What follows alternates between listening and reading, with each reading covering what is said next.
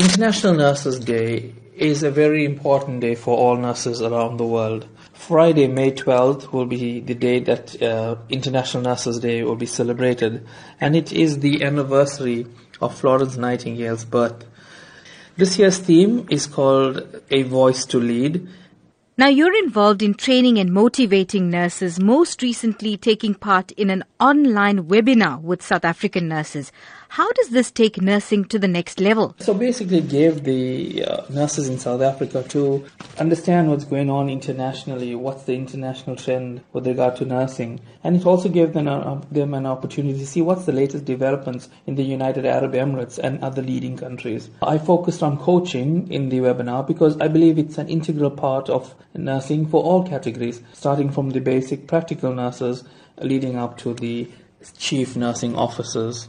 In your opinion, how is the standard of nursing in South Africa compared to an international level? For sure, South African nurses are valued abroad. The training and experience we receive in South Africa is excellent. It's of a high standard and we are demanded overseas. And this is because when you arrive and you see so many South African nurses working abroad, they get promoted easily and they can take on roles as educators, charge nurses, managers, and even directors of huge hospitals.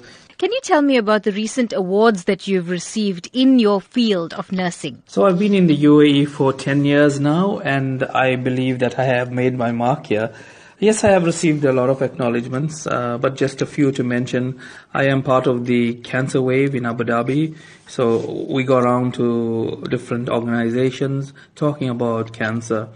And the most recent one was the labor camps that I attended and spoke to the laborers about lung cancer, colon cancer. I've also been nominated by the Dubai Eye, it's a radio station, as the most caring person in the UAE, as one of the most caring people. And I was also acknowledged for my role during our JCIA accreditation at the hospital where I work. I think what most touched me the most was I was appreciated and thanked by the Sri Lankan community in Abu Dhabi because I led a clothes collection project during the floods in Sri Lanka.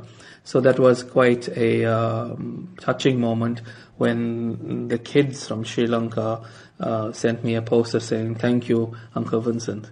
And finally, what advice do you have for nurses looking to expand their horizons overseas? Well, yes, it's a dream. Go ahead, achieve that.